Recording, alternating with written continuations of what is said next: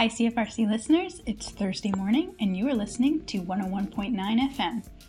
I'm Meg Herod, host of a new program called Everyday City, where we talk about decoding the city planning process and how we can take a collective role in shaping the city we want to live in. I'm really excited about our show today. We are talking about conservation authorities and the recent threat to their power to protect our wetlands, waterways, and natural habitat. To discuss, we will be joined by Katrina Furlanetto, General Manager of Cataraqui Conservation, and our local MPP, Ian Arthur. So let's wade on into Queen's Park circa a week ago, when a new bill was passed, Bill 229, a COVID-19 recovery bill that makes changes to the Conservation Authorities Act, an act that governs the 36 different conservation authorities across Ontario, including our very own Cataraqui Conservation Authority. Now, this bill is not very COVID forward. I'm actually not sure what it has to do with COVID at all. But here's what it does do. It diminishes the power of conservation authorities. It changes the oversight that conservation authorities have over new development projects, allowing developers to fast-track appeals and approvals. It gives the Minister of Natural Resources and Forestry the ability to bypass the oversight and the advice of conservation authorities.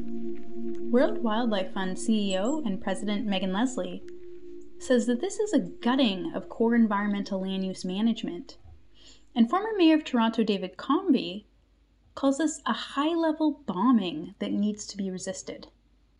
Let's hear from Katrina, General Manager at Cataraqui Conservation, about what this really means.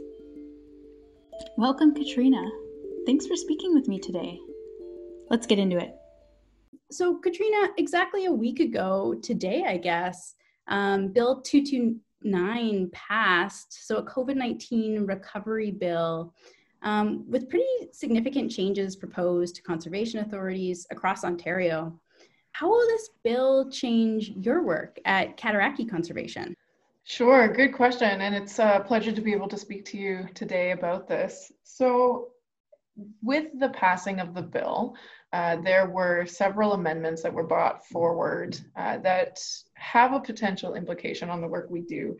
But there also is a lot of unanswered questions that we're going to need to take some time and talk with ministry staff and our partners and review additional regulations that are anticipated to come out early next year that will talk more about the specifics to our programs and services and the day-to-day work that we do.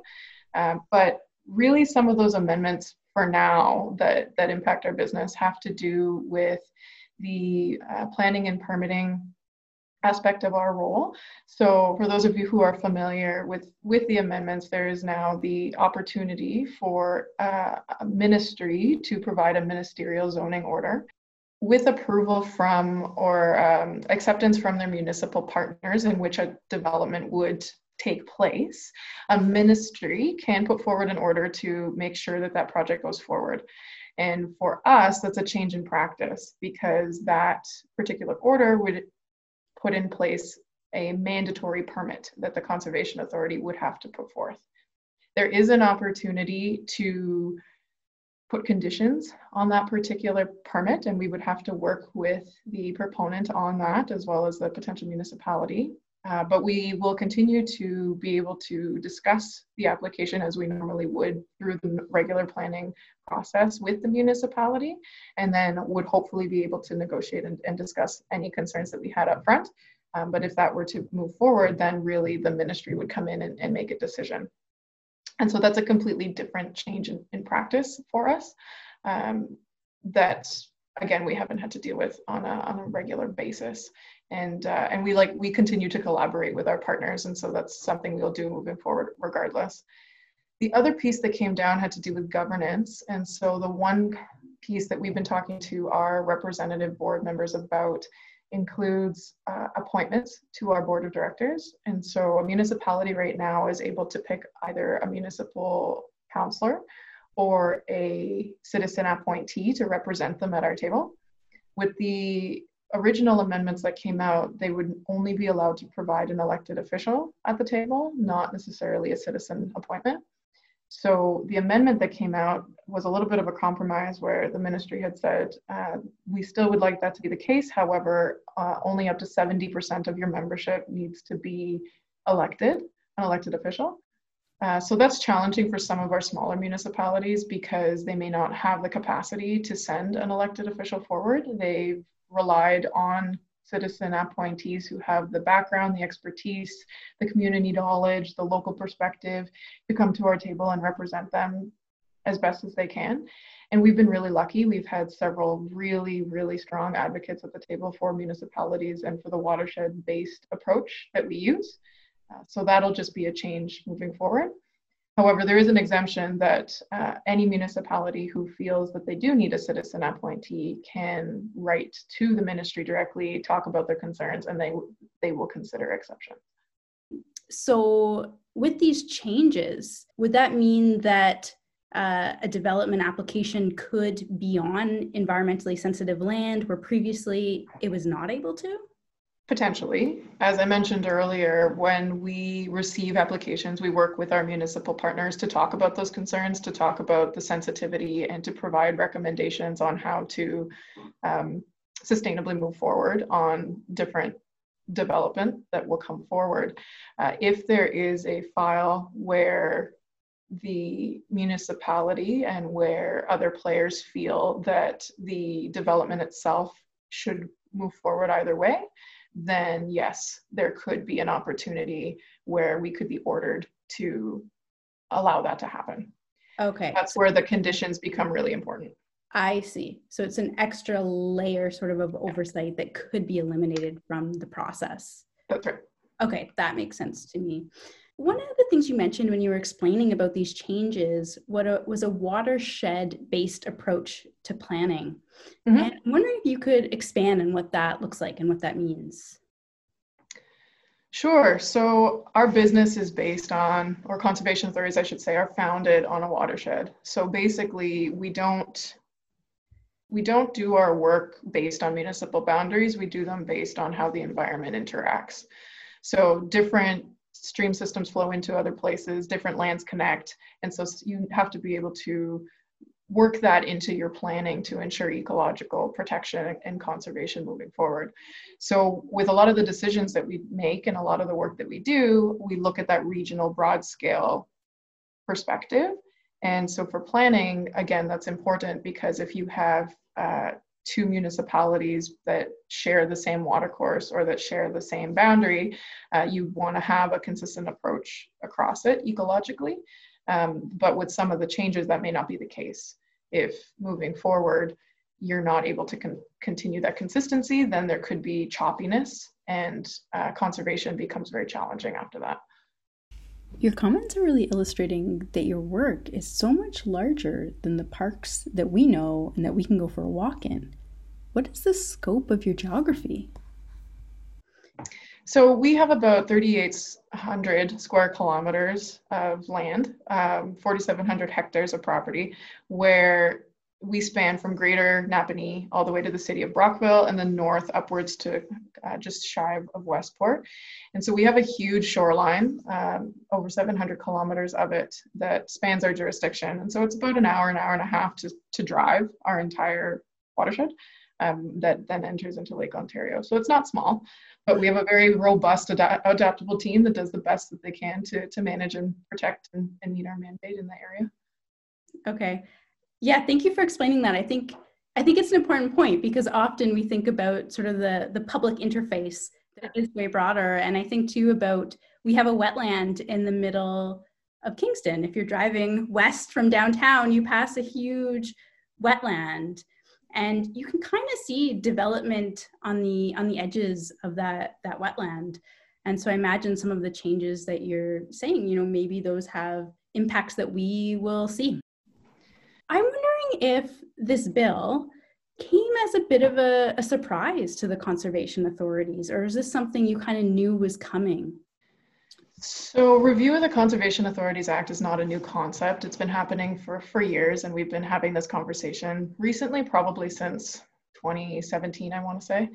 And earlier this year and at the beginning of last year, we did have consultations with the province on some of their original thoughts on what the programs and services conservation authorities should be doing. So the conversation itself is not new. The idea of the changes coming through an omnibus budget bill, like in addition to COVID and all these other pieces, was a shock. And some of the amendments that came out were a little different than some of the conversations and positive feedback we were receiving earlier this year. So I wouldn't say it was new concept. I wouldn't say that it came out of nowhere, but there were aspects of it that we were not anticipating. Right. And so the impact is for not just Cataraqui, of course, it's for conservation authorities across this province. Mm-hmm. So 36 in total. So thinking larger scale, what does this look like across our province potentially with these changes coming to a fore? Well, the big piece for us is that a lot of the work that we do is to protect people and property, and is to really provide that professional expertise for ensuring that the ecology is protected and considered for, flooding and drought and all these other aspects. So with some of the amendments in place, that makes that job much more difficult. And our, role and our professional expertise can be overruled at times, potentially. And so that just becomes, again, challenging to provide that consistency and overall protection.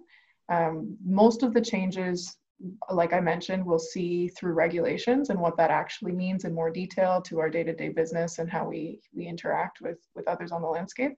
But for now, I would say that's our biggest challenge. Okay, that makes sense. And I think with COVID, there's just been more time that everyone is spending in outdoor spaces out of necessity. And so this omnibus bill was a COVID-19 recovery bill, but in a lot of ways it seems sort of at odds with COVID-19 recovery work going on. Would you say that that's a fair statement? Or how would you respond to that question, I suppose? Yeah, good question. We have seen a huge uptake of people at our conservation area specifically, and there was a lot of comment for mental health and for getting outside that people really appreciate. The residents in our watershed appreciate that space. The province has come out with funding opportunities to help with COVID in terms of enhancing those spaces. The challenge is that we, as conservation authorities, have to work with our partners in order to prioritize those areas to address some of those needs, and we're working hard to collaborate and make that happen. However, I'd probably say overall, it's challenging to address the volumes with the tight budgets that we have, and the changes put in place haven't necessarily made that process easier in terms of the maintenance and overall operating. But more details, again, will come out with further regulations. And we've been told that there will be a consultation process for us and our colleagues and partners to help inform what those details look like. Katrina, what is next? What's sort of the next step in the process from here? Sure. So again, these amendments came out, not all of them were proclaimed. So some of them are just written in legislation and haven't come into effect. Some have. So those ministerial zoning orders that I spoke to earlier, for example, are now immediately in effect, and that could happen. So we're going to digest that process, work with Conservation Ontario and our other conservation authorities to ensure that we understand that new role and how to move forward. And then again, we're waiting for regulations to come out to speak to some of what the province terms mandatory and non-mandatory programs that conservation authorities can do, and they'll get into more details on what their vision is for conservation authorities through those regulations. And so that'll come out probably in the early new year, and based on that, we'll be doing a lot of work to talk to the province, receive feedback, talk to our partners, and reevaluate how that may change our overall business model, as well as how we work with our partners to be effective on the landscape. Thank you, Katrina. really interesting to learn about the breadth of work that conservation authorities do. It's so much more than we see when we go for a walk at Lemoyne Point. Conservation authorities are the experts on watershed or systems level environmental planning, and they play a really important role for municipalities in the province and making sure development doesn't pave over important ecosystems. I'm going to bring in Ian now. Ian is our member of provincial parliament and he cares a lot about the environment.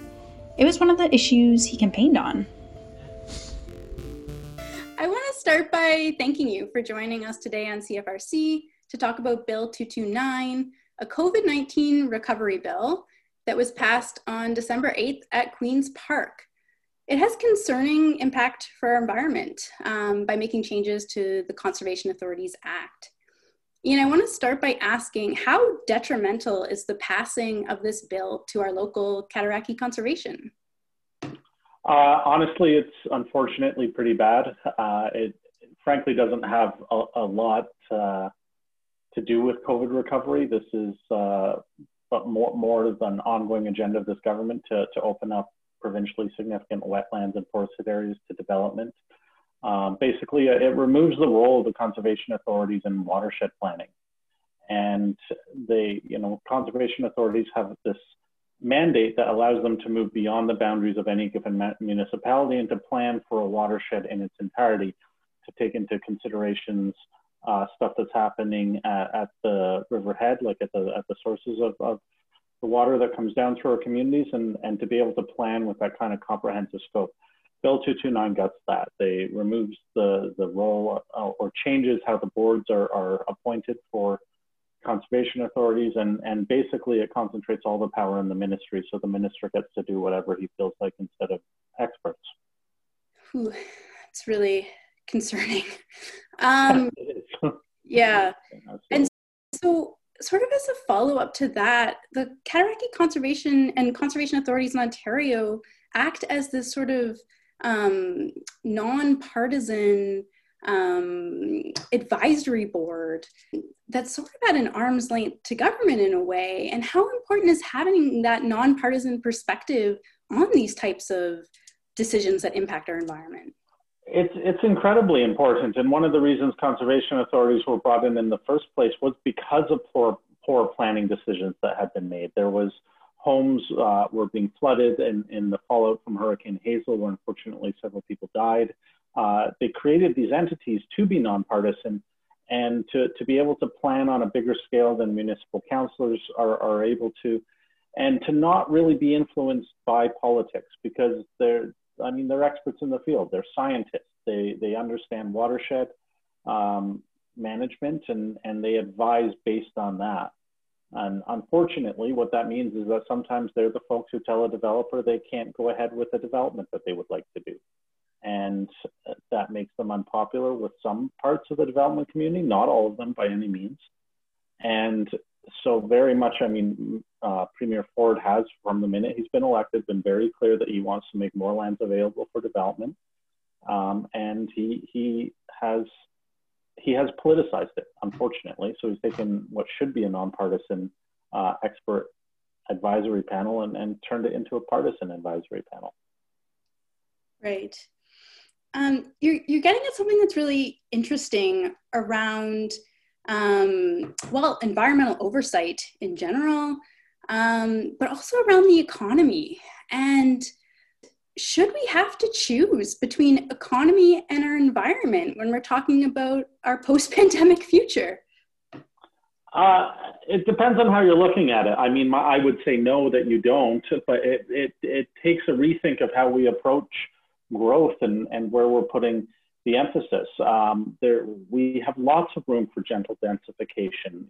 Growth done well is a powerful tool for economic recovery.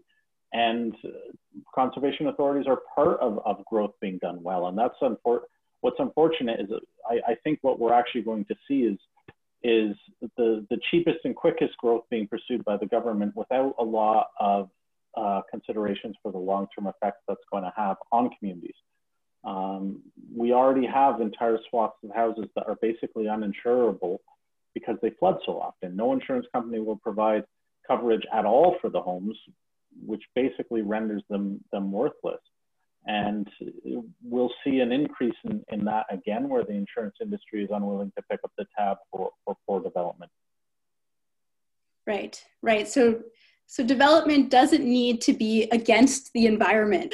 Absolutely. And there's some really fantastic developers out there who are working, who have mandates not to, build on even in prime agricultural land or significant wetlands or there's some really great developments that are going on where they don't cut down any trees. They design the development to work around existing structures. We're going to need more housing. We're welcoming hundreds of thousands of new Canadians, and it will put a strain on our already strained housing system. We're going to have to come up with inventive ways of doing this better. And, we have a homelessness crisis here in Kingston, and frankly, housing should be a human right, but you're absolutely right. You don't have to give up the environment on one hand to have that growth and support those communities on the other at all. It just takes some smarter planning.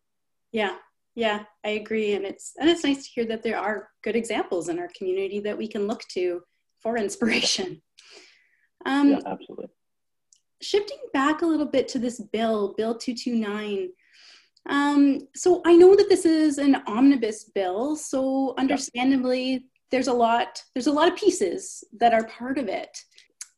I am seeing a lot of assertions online that the Conservation Authority sort of schedule as part of this larger bill was slipped in, or it was sort of a sneak attack. I want to know, are these assertions true?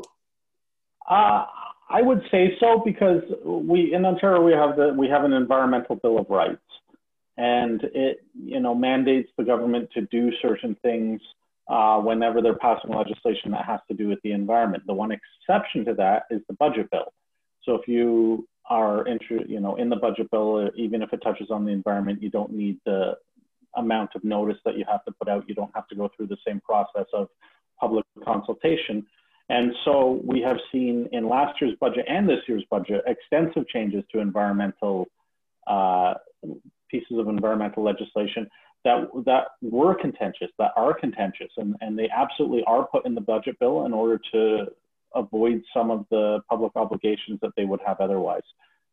This government has not particularly respected the Environmental Bill of Rights. I mean, they've been sued a number of times for failing to post changes to the Bill of Rights as they're mandated to do, as they're legally bound to do, and they lost those court cases. So it hasn't,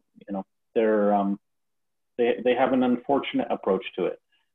It's governments previously have been able to work with it. Even the previous Conservative government did not try to kind of flaunt the rules so blatantly as this government is trying to do. Right. To me, that indicates that they did not sneak it in, but certainly put it there with intent, knowing that it didn't have to do with COVID, because that limits the amount of time that folks who don't want these changes to go through, conservation authorities, municipalities, Ontario Federation of Agriculture, the opposition to that schedule was from across the board. But they didn't have time to organize. They don't have enough time to push back, because from introduction to passing was 2 weeks, 3 weeks maybe. Okay, so the normal consultation process that would need to be adhered to for a different type of bill wasn't needed. The steps weren't needed to go through for this particular bill. Okay. Yeah, exactly. So in a case like this, how as the public can we be aware of these issues that are sort of hidden in the deep depths of a bill that we might not be in our consciousness? Well, definitely sign up for some email lists. I think would be a good place to start, certainly, because there's some amazing groups out there who work really, really hard. Environmental Defense and Ontario Nature both raised red flags as soon as the schedule was released. They have fantastic people who go through this stuff with a fine-tooth comb. Certainly we do it. We have a research team in the Ontario NDP as part of the opposition. And when we get a bill, we start going through it to look for what the implications of it are. And we get outside advice when we need it in terms of the sort of the legal side of things. So there's lots of ways people can find out about this stuff going on. I think if you're interested in it and you look for it, it's going to be there. certainly, as the official opposition, we've been pushing back against this from day one. And folks are always welcome to get involved with, from a party perspective if they want to, but nonpartisan works as well. Okay, that's great, and great to know the resources available as well. Yeah. So I want to ask you about your tweet, and that was from right after the bill passed on the 8th of December, and you said, "We will continue to push back on this government's latest attack on Ontario's conservation authorities." What are the ways that we can push back? What do you mean by this? Well, so unfortunately, they have a majority government, so it's very, very difficult. But I think it has to do with organizing the groups that are opposed to this. We can be a touch point for all the different organizations, and we can bring their voices to the legislature and ask for it to be updated. They've opened the Planning Act once. They can totally open it again. They can reverse these changes. They are wildly unpopular. And when you have, like I said, the Association of Municipalities of Ontario, the Ontario Federation of Agriculture, those are big PC stakeholders. And to see a government kind of pushing through changes that fly in the face, this government has been opposed to environmental groups from the get-go. But when you start seeing the other groups that line up, we had the cottagers associations coming forward because they appreciate watershed planning. It really was quite incredible, the breadth of opposition to this. And so we'll continue working with all of those groups, introduce private members bills to reduce this, do anything we can to raise the profile and at the very least make the government feel the hurt for what they've done to the environment. Right. And when you say, there's so many people pushing back, this is a movement. It's amazing. Could these changes be reversed? Is that possible? 100%. If the government wanted to, they could reverse them in short order. They do this thing called time allocation, where they truncate the amount of debate on a bill. They can pass a bill in 3 days if they want to now. So it wouldn't really take them that long to go back and do this. It wouldn't be in a budget bill, so they would have to post the changes to the environmental registry, which would give the public more time to have input on these changes. So if they wanted to, they will. But these were done to satisfy a small group of developers who have the ear of the Premier, and they funded his leadership run and provided huge amounts of money in the last Ontario election. And frankly, it's payback time. So I don't think the government will reverse this, but certainly we would reverse them as soon as we were elected if we form government after the next election. Watershed planning is done over years. And so there's, 18 months until the next election. So we certainly have a window to push back against this. Again, thank you so much, and for all you do at Queen's Park. It's wonderful to speak with you. Yeah, thanks for having me. I'm happy to come back anytime.